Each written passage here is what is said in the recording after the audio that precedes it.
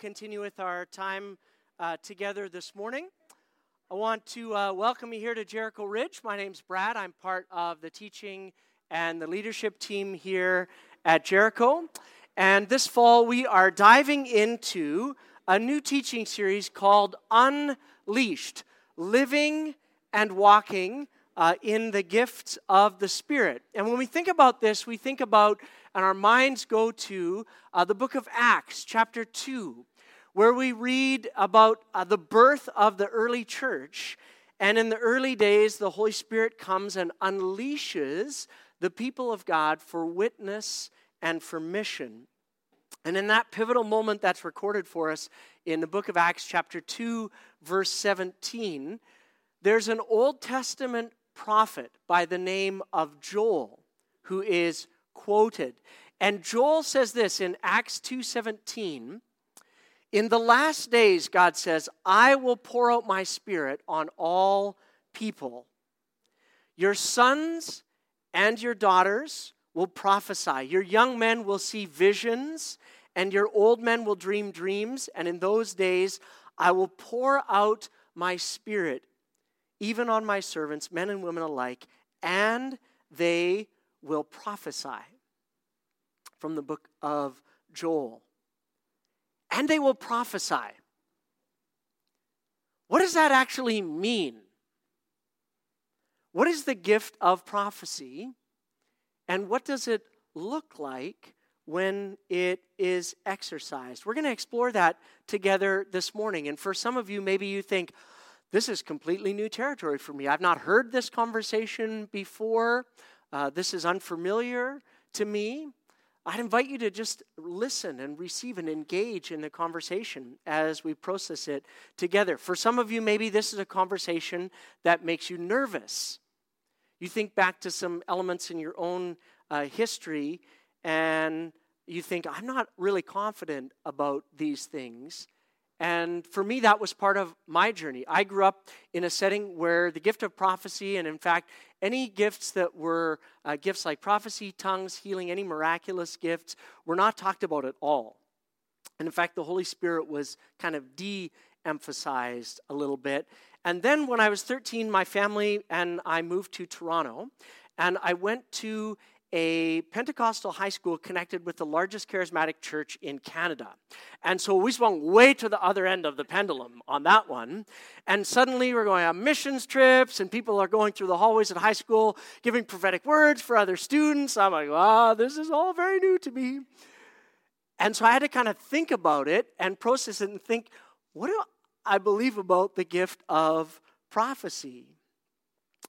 Toronto Blessing was going on at that time, and so for me, I really had to grapple with and come to a settledness about what does the New Testament teach us about gifts like prophecy, and then what does it look like to embrace that or to process that and figure it out. And I remember being in a meeting one time, and somebody handed me their business card, and underneath it said prophet as their job title. And I was like, this is way out. I don't even know what's going on here. And then I began to think, how do you monetize prophecy? How can this person make a living as a prophet? I don't understand any of this stuff at all. And then I remember people giving prophetic words for other people, in 6 days this is going to happen to you, and then it didn't happen. And I kept thinking, in the Old Testament, when a prophet gives a prophetic word and it doesn't come to fruition, it's pretty clear they should be stoned. We don't seem to be practicing that here. I'm not sure how we should go about wrestling with some of this stuff. And so it got very confusing for me, and maybe for you too.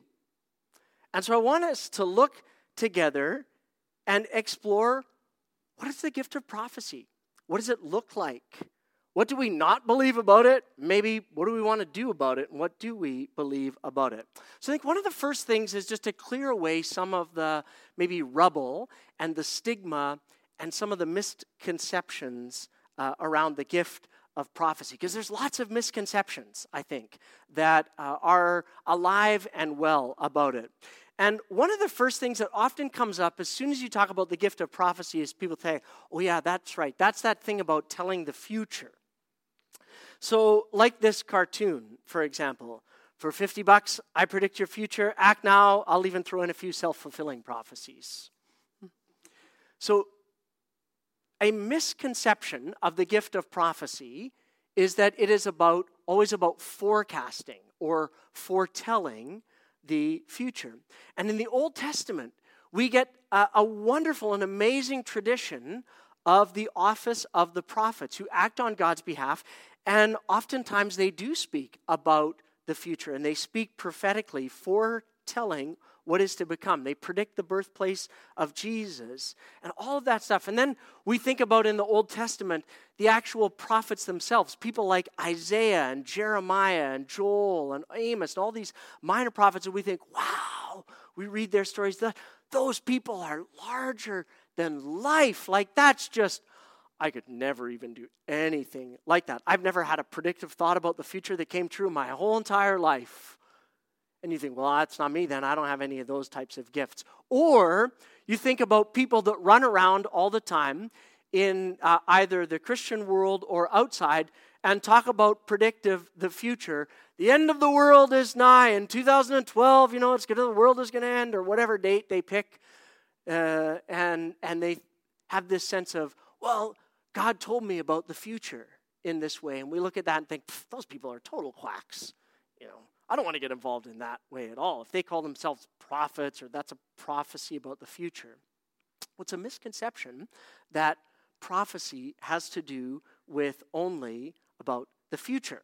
So another misconception that I got absorbed in was that prophecy was like only for the super elite Christians. It was like an advanced class. Super Christians maybe could step into the gift of prophecy, but like if you hadn't been a Christian for years, you shouldn't even attempt it. It would just be ridiculous.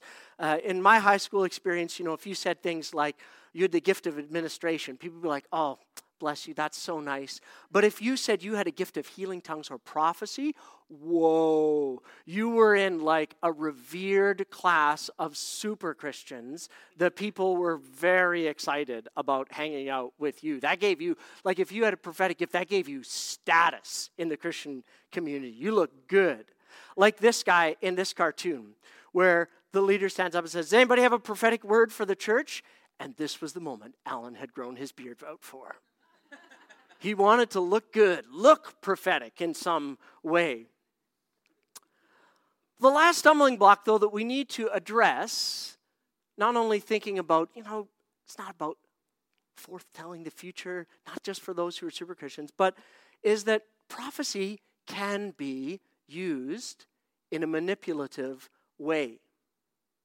And I think here about a setting that I was in, not here at Jericho, but it was another church, and we were in a congregational meeting, and a very well-respected person stood up and said, I've had a prophetic vision that we should hire so-and-so for the church.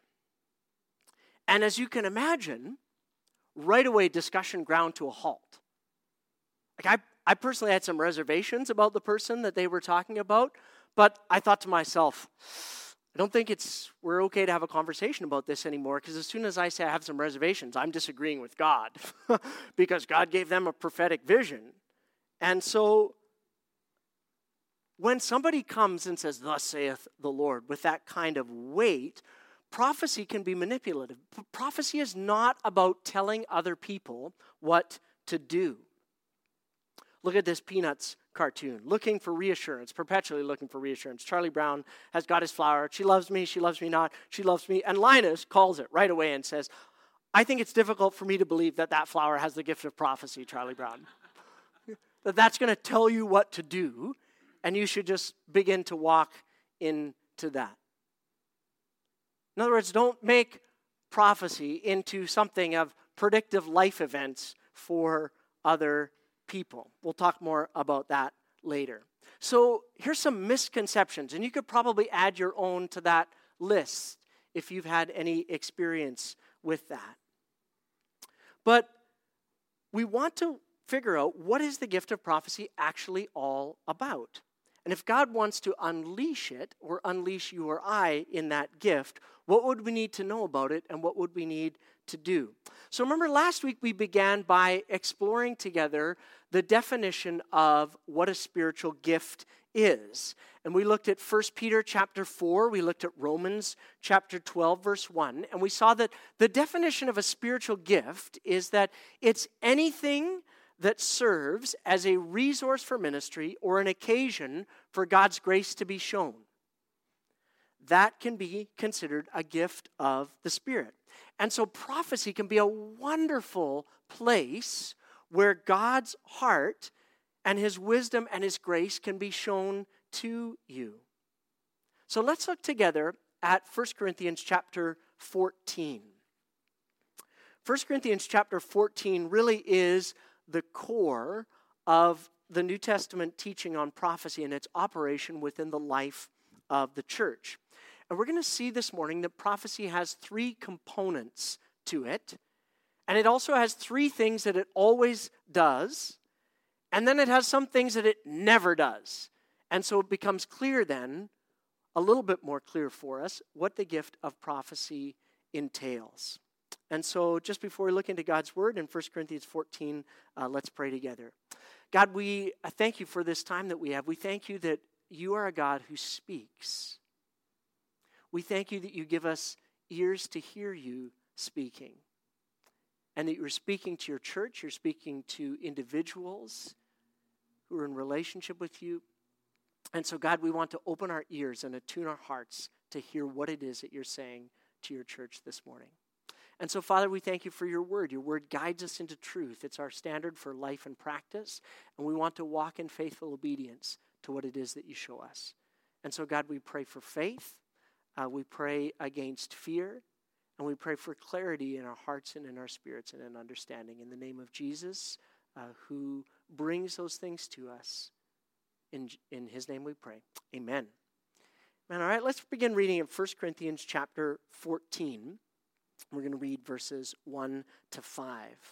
Coming out of 1 Corinthians 13, Paul, writing to the church in Corinth, says, "Let love be your highest goal."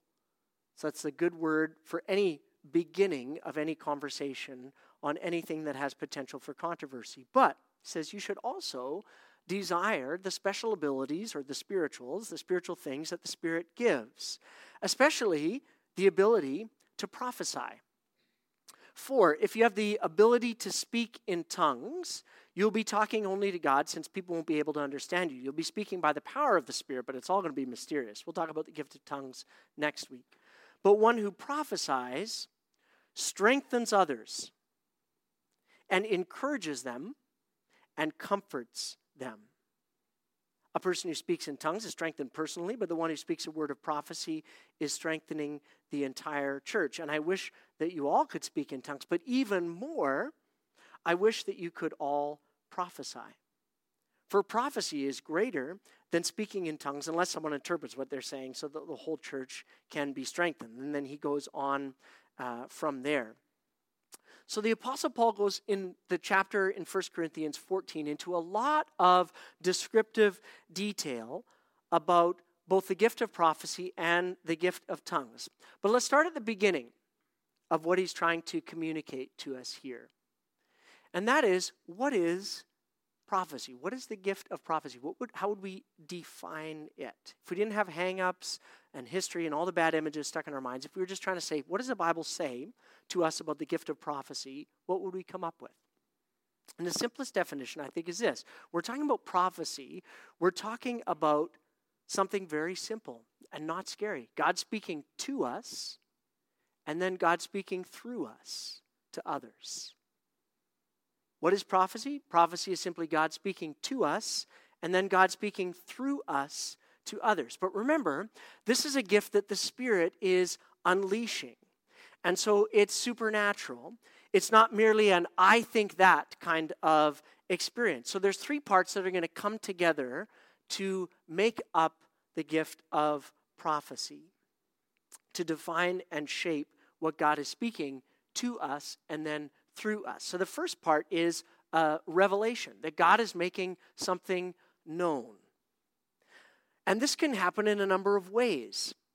This can happen through maybe a picture that God puts into your mind. Might be a verse that God brings to your heart. Might be an impression that you have about an individual or a situation. Might be a sensation. It could be all kinds of ways that God reveals something of his heart to you. And it's something that, again, God is doing. And God is stirring up. So let me give you an example. Last night, a friend emailed me and that they said, I have a picture of Jericho Ridge this morning.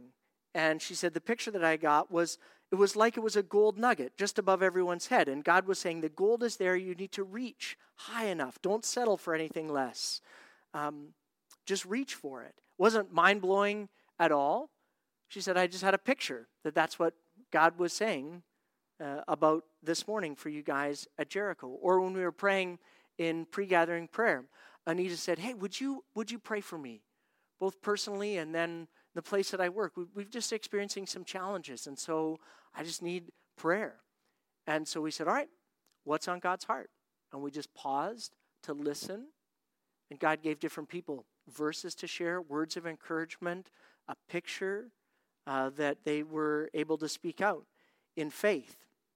And the encouragement comes through that because it's something that God revealed. It's something that's on God's heart to share with you or with that other person. I mean, for me, it was incredible encouragement when I opened my inbox this morning and this person had been up at 3 a.m. praying, and this is a picture that God gave them. And oftentimes, if I prayed for you or with you, you'll know that sometimes the Lord I'll say, I just think I have a picture that maybe God gave, an impression or a particular passage will come to mind, and we'll pray it out. So that's part one. That's the revelation that God can give to you. That's just the first part of that gift, though. So that's part one. Second part is, though, the interpretation of that. It's all fine and good to get a picture, but what in the world does it mean? What's it all about? Because, see, God's not a God of riddles and confusion. He doesn't want to give you this sort of crazy, obtuse picture, and then the person be waiting and saying, all right, well, what's the Lord trying to say to me? And be like, I don't know at all. And you walk away from there just going, that's really confusing. Now, sometimes the interpretation doesn't come right away. You got to press into it or pray into it, what it means. And the hard part can be waiting on God. That's a hard part for me because I'm a kind of quick to action kind of person. So oftentimes when God gives me a picture for somebody and I'm praying, I think to myself, yes, I know exactly what that means. And sometimes I have to wait and the Lord say, you don't have a clue what that means, Sumner. You just need to wait and not rush in with your presumptions about what that means or looks like. Because the cautionary note is it can be very easy for us to interpret that picture or that impression or that verse through our own experience or through our own wisdom. And then we can start adding to it.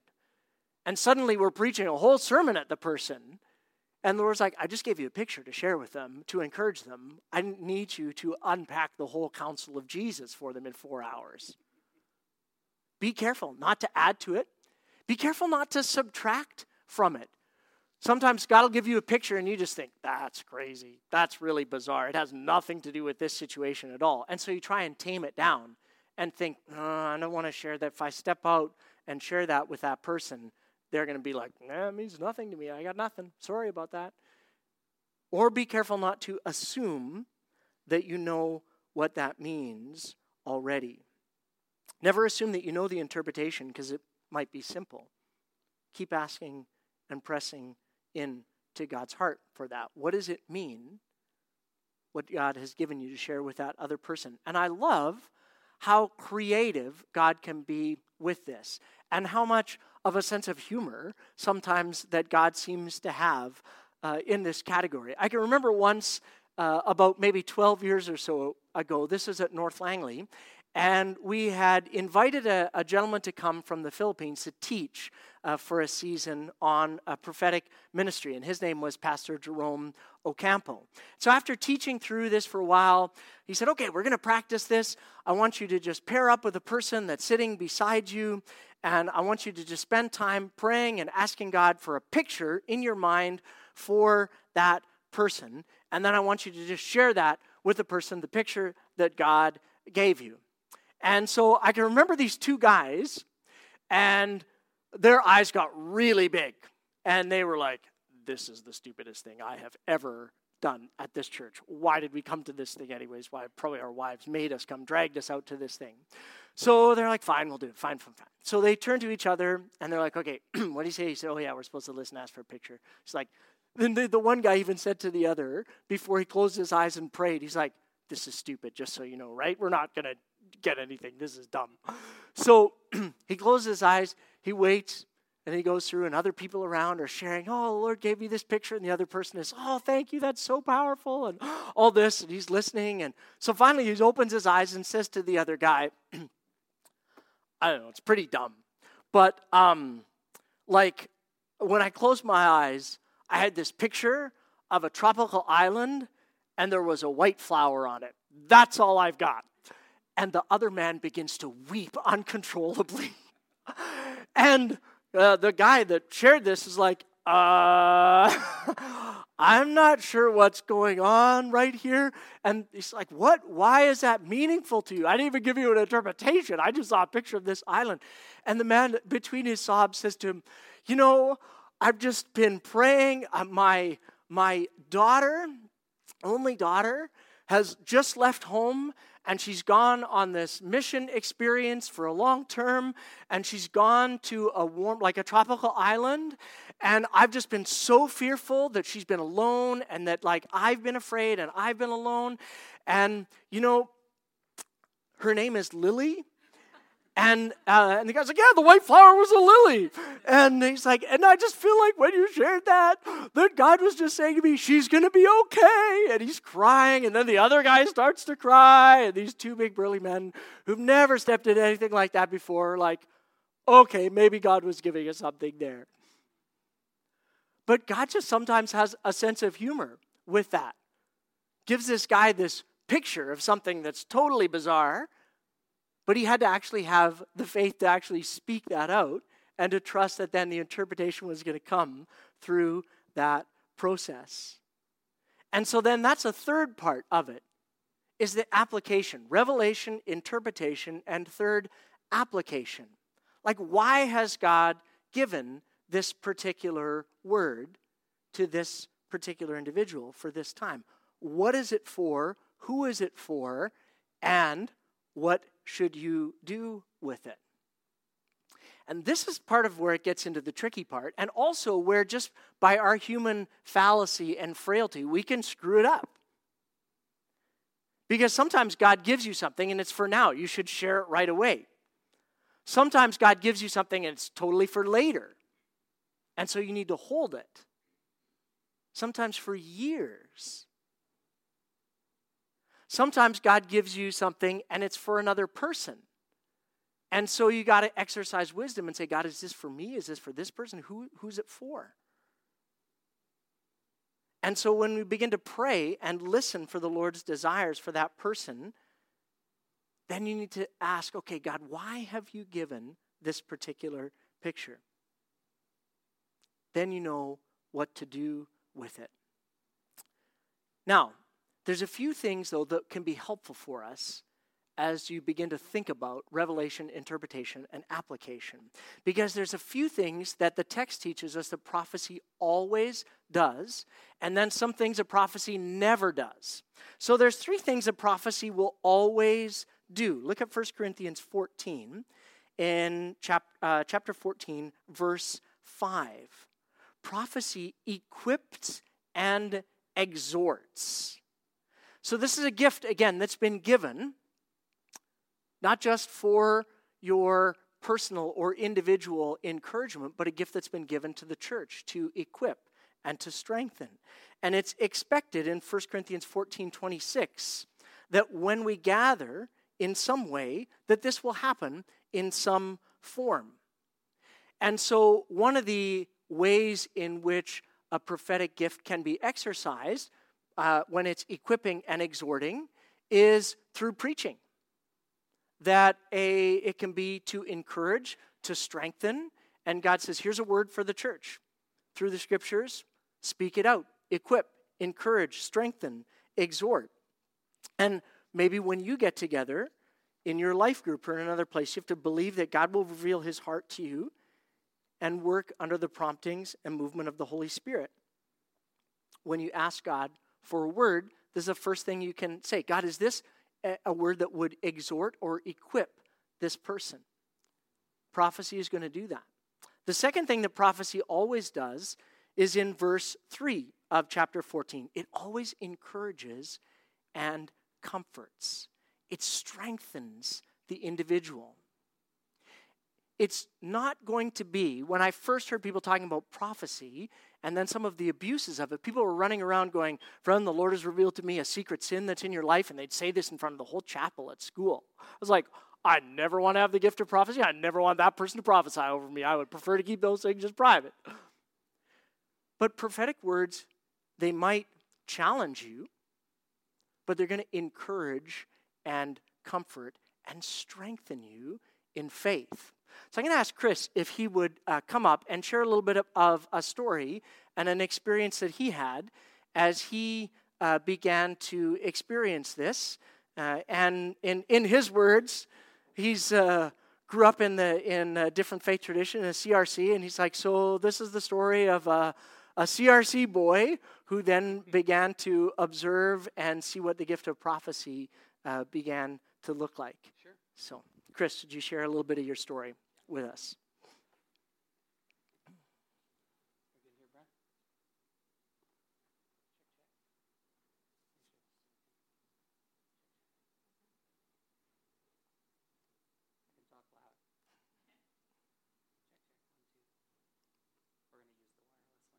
Okay.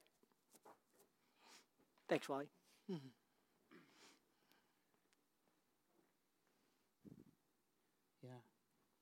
So, as Brad was saying, I grew up in a fairly conservative church, and so when I went off to college, I went off to a Pentecostal college, and so first semester, we're in this class, there's about 250 people in there, and the Lord starts tugging on my heart right in the middle of class. It's just normal class, and he's like, I want you to get up. I want you to go stand beside the principal who's doing the lecture right now. And I'm like, there's no way that's happening. There's like 250 people in this room. I'm not doing that. But it just got heavier and heavier on my spirit. And I went, this is actually crazy. Like, I can't do that. And so all of a sudden, God, as a good father does sometimes, he says, I'm going to count to 3. And I went, oh boy. 1. It's like, okay, well, I'm not going to let it get to 3, so I might as well just stand up, because I know I'm going to get up at 3 anyway, so I might as well get up at 1. So I stood up, and I was like, this is happening. And I look around, there's like 20 other people just stood up at the same time I did. And so I just started walking to the front, and everyone else was walking up to the front. And I went, okay, what did I just sign up for now? Apparently, because I wasn't even listening to what he was saying, we're going to believe for the impossible to happen today. We're going to have people who have never prophesied over someone before is now going to prophesy into people's lives right now. And I was like, oh boy, I don't even know what this actually means. And so here we are, standing 20 people up at the front. He called people in the audience, in the class, to say, why don't you stand up if you've never been prophesied over before? And so about 20-ish people stood up, and so I'm third in line. First person is encouraging and stepping out and prophesying over someone and just really encouraging and speaking life into them. And I thought, that's really good. Like that's a good place to start. I could do that, definitely, right? Second person does this. Pick someone, I'll prophesy over them. And I was like, we're going kamikaze. This is crazy. Like, I'm like, I can't do this. right? And it was really encouraging. He spoke some pretty amazing words over this girl, and everyone was like, oh my goodness, how did he know it was her? Like, it was pretty phenomenal. And it comes to me. And I'm like, well, I'm not doing that. So why don't you just pick someone and I'll start speaking over their life. And so I did. And the principal says, just encourage and then step into it. And so there was a guy, his name was Michael. I didn't really know him. And I just started to encourage him. And then the Lord started to do something in my heart and in my spirit. And the principal's like, step in. So I just stepped. I didn't know what else to do. I just took a step. And all of a sudden the Lord met me there. And I started to speak into his life about his family and about his mom. And he started weeping there right in front of me. And so I took another step forward towards him because what God was doing was so good and he was being so ministered to. To be honest with you, I don't even remember a whole lot of what I said, but it was God speaking through me in that situation. And so that was finished. I prayed for him, and I got back and I stood in line, and we continued on. And I thought, wow, like, God, you're doing something pretty amazing here. I've never experienced this in my life. I've never seen it done ever. But you did something pretty cool here because I was willing to get rid of myself to step into something that you have said to do. And so it went on, and everyone who was prophesied over then sat down and sat down and sat down. And so the principal's like, okay, great, we're going to move on. And there was still one guy standing at the back. And he had moved on, and I was like, we must not see him. So I kind of stopped and I said, excuse me, like, we missed someone. And the principal's like, oh, okay, we missed him. Who wants to prophesy over this person? Dead silence. And I went, oh boy, I guess that's me. I'm the one that saw him, so it must be me. And so he gave me the microphone, and all of a sudden, God just started pouring images into my head for this guy. And I started saying, you've been standing there, but no one has seen you, and you think that no one sees you, and you think that God doesn't see you, but he does see you, and he loves you, and he cares for you. And he started weeping. He could barely stand, and everyone rushed around him to pray for him. And it was one of the most powerful moments I've ever experienced of the presence of God. And it was because I decided that it wasn't about me, it was about God, and it was about encouraging that person. And it wasn't a condemning thing. It was pouring life into that person. And I learned a lot through that. It was quite a phenomenal story. And so I couldn't have initiated it, I couldn't have said, I'm going to make this happen in this moment. But the presence of God was working in that place. And I put my hand up and I said, yeah, God, I'll be used. Use me, right? I'm going to push myself aside for that and let you work through me in that. So, amen. Well, let's thank Chris for sharing his story and give glory to the Lord for doing that. So, yeah, right on. So sometimes we can think of it as I'm just speaking encouraging or praying for that person. But I think Chris's story exemplifies for that. Hey, start there and then step into it. Say, all right, Lord, is there something that you want uniquely to impart through me to this person in this encounter? Because prophecy is designed to strengthen and encourage. And then the other thing that prophecy always does is it grows faith. It builds faith, both in the life of the one speaking it out. Say, yeah, this was an incredible experience that God used to stir faith in my heart. And then also the incredible faith that it stirs up in the life of somebody who says, you know what? There was no way that person could have known that except that the Spirit of God revealed that to them. And that's where Paul goes at the end of 1 Corinthians 14, is he says, someone comes into your gathering and something like that happens, and they have to say, you know what? Surely God is in this place. Only God could do something like that and speak so precisely, so lovingly, so directly and uniquely personally to that individual in that way. And so prophecy grows faith. It points believers and unbelievers to God. Because prophecy is simply that posture of listening to what it is that God is saying and stirring, and then speaking out what it is that God is saying to you.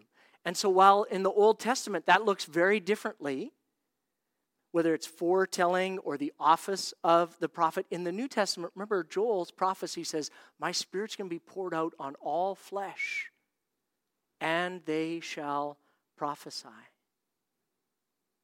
And so I can think of times in my life where it's been incredibly used to stir my faith, to believe that God is doing something in another person's life. I can think about times in my own life where I've been very discouraged. And one of the things that God has used powerfully is a prophetic word of encouragement. So much so that some of them, I've kept them. Like I keep them on my phone. Or I'll take a picture of it if somebody wrote something out for me. And then in a time or season of discouragement, I'll just return to that and say, you know what? I knew that the Lord gave this to me as a word of encouragement. Another example of just if somebody is saying, is it okay if I give you a prophetic word? Then I'll just put my phone down and say, can I record that and tape it? And then just play it back at another time. Because it can be used incredibly by the Lord to build faith. And so those are the exciting and positive things about the gift of prophecy. But the gift of prophecy, like any gift that God gives, can be misused and abused. And so there's some cautionary notes that Paul lays out for us in 1 Corinthians 14. And they're not with a view to shutting it down or squelching faith, but it's with a view that the gift would be exercised and unleashed in ways that are appropriate. Because prophetic words have caused a lot of hurt and harm in our world and woundedness for people. And so we have to acknowledge that aspect of things. But there are also things that can creep in that are not of God. And so there's things that prophecy will never do. And so if in an encounter, someone is giving you a word of encouragement, sharing a scripture with you, whatever that's going to look like in this setting, if something of these things happen, then you need to just call a flag on the play and say, hold on, friend. There's teaching around this in the scriptures. Prophecy is not going to do these things. So here's a few things that prophecy will never do. Prophecy will never control or manipulate the other person or the church. I told you earlier that story about that individual saying that, oh, God told me this or that. That language is so stark, and I don't find it helpful because then it's going to be used as a potential to be used to control or manipulate. Well, God told me that we needed to do this and that and the other thing. Just even the way that you say it, if it's a control or manipulation issue, that puts a lot of pressure on the person receiving that prophetic word. So generally it's better to say things like, I have a sense that, or I feel that. And the other general rule, so that you steer clear of control or manipulation, is no mates, babies, or dates. All right? So no running around prophesying about, I have a vision from the Lord that you're going to be my future spouse. No mates, no dates. Don't run around and say, in 6 months, Jesus is going to do this for you. Such and such will happen. And no babies. Just steer clear of all that kind of stuff. It's not a biblical instruction that Paul gives. It's just kind of common sense. It's just good prophetic etiquette, right? No babies, dates, or mates. So prophecy, if it starts to get into those places, just say, that's not what prophecy is designed to do. Another thing prophecy does not do is it doesn't replace the Holy Spirit. So you can't say, well, I don't hear from the Holy Spirit, so until I get a prophetic word on that from somebody else, I'm just not going to move on anything. You still need to listen to God for you, because prophecy does not remove personal accountability. It doesn't take that away. Sometimes God will give you a word through somebody else, and you still have to walk it out in obedience. You still have to fight for it or chase it down. It's not just this passive kind of, I got no personal accountability because that person gave a prophetic word, so clearly that's what God wants to do. So I'll just sit back, cool my heels, and then whenever God chooses to move, it doesn't remove that level of you continuing to step out in faithful obedience. It's not designed to create just complete passivity. The other thing that prophecy never does, it doesn't happen in isolation and without discernment. Over and over again in the New Testament, when there's a prophetic word, it's tested. It's weighed. And so that's a discernment. And the applications of it are to be tested. We ask God to confirm it. Ask people around us that are trusted in wisdom and that have gifts of discernment or interpretation to join us in that process. The other thing prophecy does not automatically do is it does not automatically give you prophetic authority. You don't get to put it on your business card that you now are, because God's given you a word for somebody, you're like, yes, I have prophetic authority at all times, at all places. Whatever I say is just clearly Jesus speaking through me. No. Friends, exercise wisdom and humility. God may choose to activate this gift in your life, but it's a ministry that's bathed in humility and in accountability. And so it's never to be used to breed division or this sense of class structure in the life of the church. So, how would we test it? How would we know then if some of these things were happening? Well, prophecy does not do. So if you were here at Jericho and you came and said, I feel like I have a prophetic word, there would be a process that we would use to discern that together. And that's part of the strength of walking and living in community together. So I'll put up on the screen some of the questions that we would ask as leadership if God was speaking by His Spirit, and we're each capable of listening and responding and actively participating. So here's some guidelines for community discernment. First thing we would ask, does this word line up with Scripture and what we know of God's heart and His character? Because God, if He's speaking by His Spirit, He's done that in various times in various ways. And so we're going to immediately test it with Scripture and say, does that sound like something? Is there congruence with what God has done and is doing and God's character? The second thing we would say is, does this prophecy actually build up and encourage, or does it go offside? Does it feel manipulative or coercive in some way?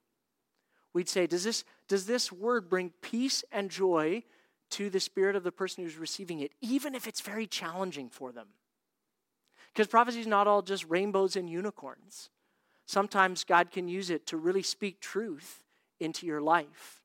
And you have to then maybe calling to account something that God has been speaking to you about obedience or an area of disobedience. And so it might challenge you, but does it still come with that sense of, I know that this is the Lord speaking? Does the spirit, attitude, or lifestyle of the person delivering that prophetic word represent Christ? Do they have some kind of from what you know of their life, a track record of walking with God? And is it delivered in a spirit of humility and accountability, inviting it to be affirmed and confirmed and validated by others? Then also we would just say, as you wait on the Lord, as you felt like you heard God speaking to you about that, what further clarification or action steps do you feel like God is saying to you? So, as an example of that, this week Pastor Wally was reading and praying, and God gave him a sense of a block of homes. And now they're in the search for a house. And so he came and said, hey, I feel like God gave me this sense around this block of homes. And so we immediately drove up there together to look at those homes. And my first thought was, yes, that's right. They're selling their house. So of course God would give them a picture of a block of homes. Maybe this is the block that they're supposed to live on. And so in my natural kind of desire to connect the dots, I was like, that must be it. Let's just start praying for that God would give them one of these homes. And then I felt like God was saying, hey, Brad, that's just being a little presumptuous. I have not told you or Wally why I gave him this picture. So you guys just need to pray. So we drove up there and we just sat in the car and we're like, all right, Lord, why did you give Wally this picture and this particular block of homes? And we listened, kept asking God for discernment. And as we did that, we both had an impression about the homes on that block. And I said, well, I don't know, I just have an impression, just a word, a single word that is the word drought. I don't know what it means because all these people look like they've kept their lawns pretty well watered over the course of the summer. But I don't know. Maybe it's spiritual drought. Maybe it's, I don't know. Let's just keep praying and asking the Lord for that. We sat with it for a bit. Lord didn't give us anything more. So we drove on to our next thing that we were doing and asked God for clarity. And later that afternoon, Wally came and said, I've just been praying and I feel like, a little bit of additional clarity. After a drought, what comes is just something dries up and it dies. Maybe there's something significant happening in either the lives of one of those people. And so just the word death came to my mind. And so then we just, again, said, okay, Lord, we want to pray. What's going on in the lives of those people that live in there? And so we kept praying about it. That's all that the Lord gave us. So we're like, all right.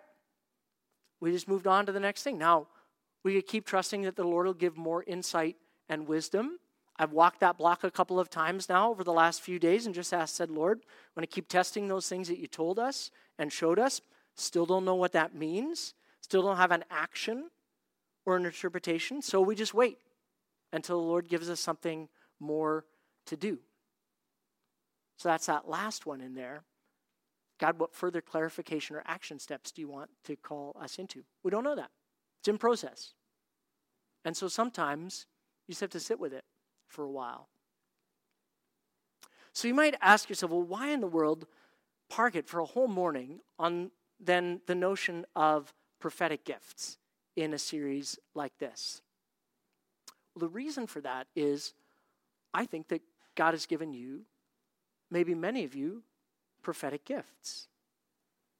Because remember, in 1 Corinthians 1, the very way that Paul begins his instruction to this church is he says, you should desire the ability to prophesy. You should ask God for it. Should be in 1 Corinthians 14:39. Paul says, I want you to be eager to prophesy. And so, if that's the instruction that's given, then you might have a prophetic gift. But there's things that are going to block you from walking that out. Maybe your misconception list doesn't match my misconception list. You have your own baggage around that, or your own negative experiences in it, or preconceived notions of it. Some of you believe that if you try this and you step into it like Chris did, that God will fail you horribly and you will look bad and God will look bad. And so you've shut it down. Some of you believe that you're inferior and that God would never want to give you this gift because you just don't have what it takes. And you're not worthy for God to give you this gift. Some of you believe that because you haven't seen, heard, or felt the miraculous outpouring of the Holy Spirit, that none of this stuff is for you. Some of you believe that, well, I tried that once, Brad. I had somebody pray over me for a prophetic gift. Nothing happened, and so it's just done. I don't think this is for me. Friends, I want to challenge you to reach for it. Prophecy is just a very natural outworking of listening to and spending time in God's presence. It's a relationship, because in a relationship, what happens is the other person shares what's on their heart with you. And so when you're sitting with somebody at Jericho or in your home or in whatever setting you find yourself in, you're actively listening and saying, God, what's going on in this person's life? How can I encourage them? How can I equip them? Do they want to be strengthened in some way? And then you're in relationship with God, and so God's saying, yes, I do want to encourage and strengthen this person. And that might be the moment where God shares what's on his heart for that person. And you might think, okay, I may even be to the place where I desire it, maybe just a little bit. How do you even get started in something like that? Well, maybe in this type of a setting, in a larger context, it doesn't feel safe for you to actually practice your gift. And I totally get that. I can remember being petrified in a setting where other people were around. I didn't feel like they knew me very well, and so they might judge me if I said something in a particular way, and what if I got it wrong, and I would look stupid, and, Remember Chris's story. The first thing that God had activated in his heart was the faith to actually believe that this is what God was going to do, that God was moving. And so maybe for you, that's the place where you need to start. You might need to start in repentance and say, God, I just need to confess to you that I have not believed that you could, should you so desire, pour this into my life. And so maybe you just need to start there. For some of you say, okay, I might want to actually start working this out a little bit, but I would need a safer environment than a big context like this. Fantastic. You can come to what has now become known, since Pastor Wally announced it as such last weekend, the Petri dish at our house on Thursday evenings. I'm deeply offended by it, but I prefer the word learning lab, but Petri dish, if that works for you. Come to our house on Thursday nights. We're going to, as we go through this whole series, we're just going to take it 1 week at a time and just talk about what questions did stirred up in your heart, in your life. Do you want to try it? Let's step into it a little bit and practice it. We'll walk through questions and hang-ups. We'll do a few exercises to see if this is a gift God might be releasing in and through you. And it might not be, but it might be fun. You might fail horribly, but we'll create a safe environment so that you can at least explore that together. So we've got a few people like Sachi and Anne-Marie and Rebecca are already coming, and it's going to be the most fun you've ever had in a Petri dish. You can tweet that. You may not actually be able to come out. You're like, oh, shoot, I would really want to, but I just can't. Thursdays I work or whatever. That's fine. How would you go about unleashing and stepping out into a prophetic gift? Let me give you 4 suggestions, and then we're going to move into a time of responding to God in faith. The first one is always, always, always with any gift, first and foremost, seek the giver of the gift, God, before you seek the gift itself. Seek the giver before you seek the gift. Otherwise, you get into the danger of sensationalism or, oh, I want that. That seems really cool or important. Or I'd love to encourage somebody that way. Seek God. People with prophetic gifts tend to know God's word well. It just comes out of them when they speak it. Or God's taking them to places in the scripture, reminding them of verses or passages. And prophetic words are going to be consistent, again, with God's already given revelation. And so, if that's something that you want to stir up and pursue, spend time with God in his word. Life journal. We're in 1 John right now, this last week. And I've often found this week, as I've been doing my life journaling, then I'll just, at the end of that, say, God, is this for me today or is this for somebody else? And sometimes God will say, this is for somebody else. So when you come into contact, I'm always looking and thinking and saying, okay, God, how can I encourage somebody with this word from 1 John chapter 4? Emailing it to somebody or texting it to somebody. But get to know God in his word. And oftentimes you'll just speak out of that. The second thing is learn to listen. Learn to listen, because any prophetic word that you have, any prophetic gifts that God pours out are going to be the byproduct of God speaking to you. And so don't rely on formulas or tradition. This is not about, okay, Brad said it might be an image or a picture, like, okay, I should try and get into that. No, just ask the Lord, God, I need to learn to listen to you more carefully so that then I would know whether this is something to speak into other people. Each time you seek guidance of the Holy Spirit for the situation that you're facing. So learn to listen well. And then learn to wait. This is a hard one for me. Because you have to guard against being presumptuous. Oh, yeah, I know what this is all about. Just wait. Just like you wait to listen, wait, be slow to speak. And then the fourth one is practice walking in responsive obedience. Whether it's simple or whether it's extremely difficult. Because you see, God doesn't share what's on his heart. And then somehow after he shares it, you decide whether you want to hear and obey what it is that God has shared and told you. Before you get there, you say, okay, God, if you're going to reveal something to me, I want to walk in responsive obedience, even if it's difficult, or even if it's really simple. practice walking in responsive obedience. And sometimes when God is stirring this gift up in your heart, he will give you the most simple things to do. You'll be driving and God will say, turn left here. And you're like, why? It's like, just do it. Just test in obedience. Are you willing to walk in obedience in the most simple and small things? Because that's not going to take you into something massively difficult and ask you to be faithful with much if you're not even going to be faithful to walk in responsive obedience with little.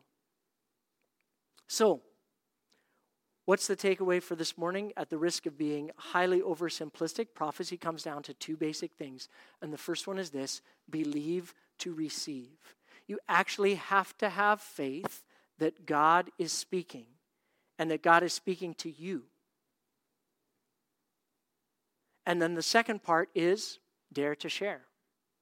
Believe to receive, dare to share, because it takes courage to speak it out. This can be scary. You walk out in faith and dare to share what God is revealing and spoken to you for another person. They can reject it and say, I don't want to hear that. They can say, I think you're crazy and out to lunch. But so often, prophecy is such a rich source and powerful source of encouragement and blessing to people. So wouldn't it be just like the enemy to shut it down and make us all crazy weird about it?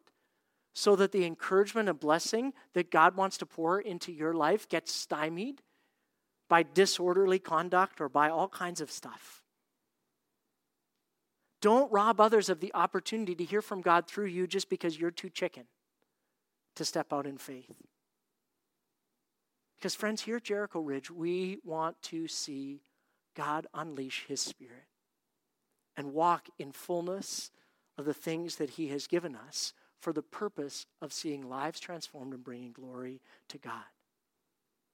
And as we learn to walk in that journey, it's not in our own strength, and it's certainly not about us. It's about what God desires to do in and through us. And so Megan and the team are going to come, and they're going to lead us in a time of response. And it's a two-pronged response this morning. The first thing is in 1 Corinthians 14, it encourages us to be eager for this gift. And so if you want to hear God more clearly this morning, I'm going to ask you to come to the sides to be prayed for. And we're going to lay our hands on you, and we're going to ask that God would give you this gift. 1 Timothy chapter 4 talks about don't neglect the spiritual gift you received through the prophecy spoken over you when the elders of the church laid their hands on you. And so certainly you can come for prayer for other reasons, but if you want God to stir faith up in your heart and you say, I just need someone to pray for me, that God would actually pour this gift out into my life, we'd love to pray for you and wait on the Lord together. You may need to spend time in repentance first and talking with God about some of your hang-ups that you have around that. But seek God for this gift. And then the second emphasis would be to just release people to listen to God for a prophetic word for another person in the church. And if God gives you a person and a picture or a verse, just head over to them and share it with them. Because prophecy really is as simple as believing to receive and then daring to share.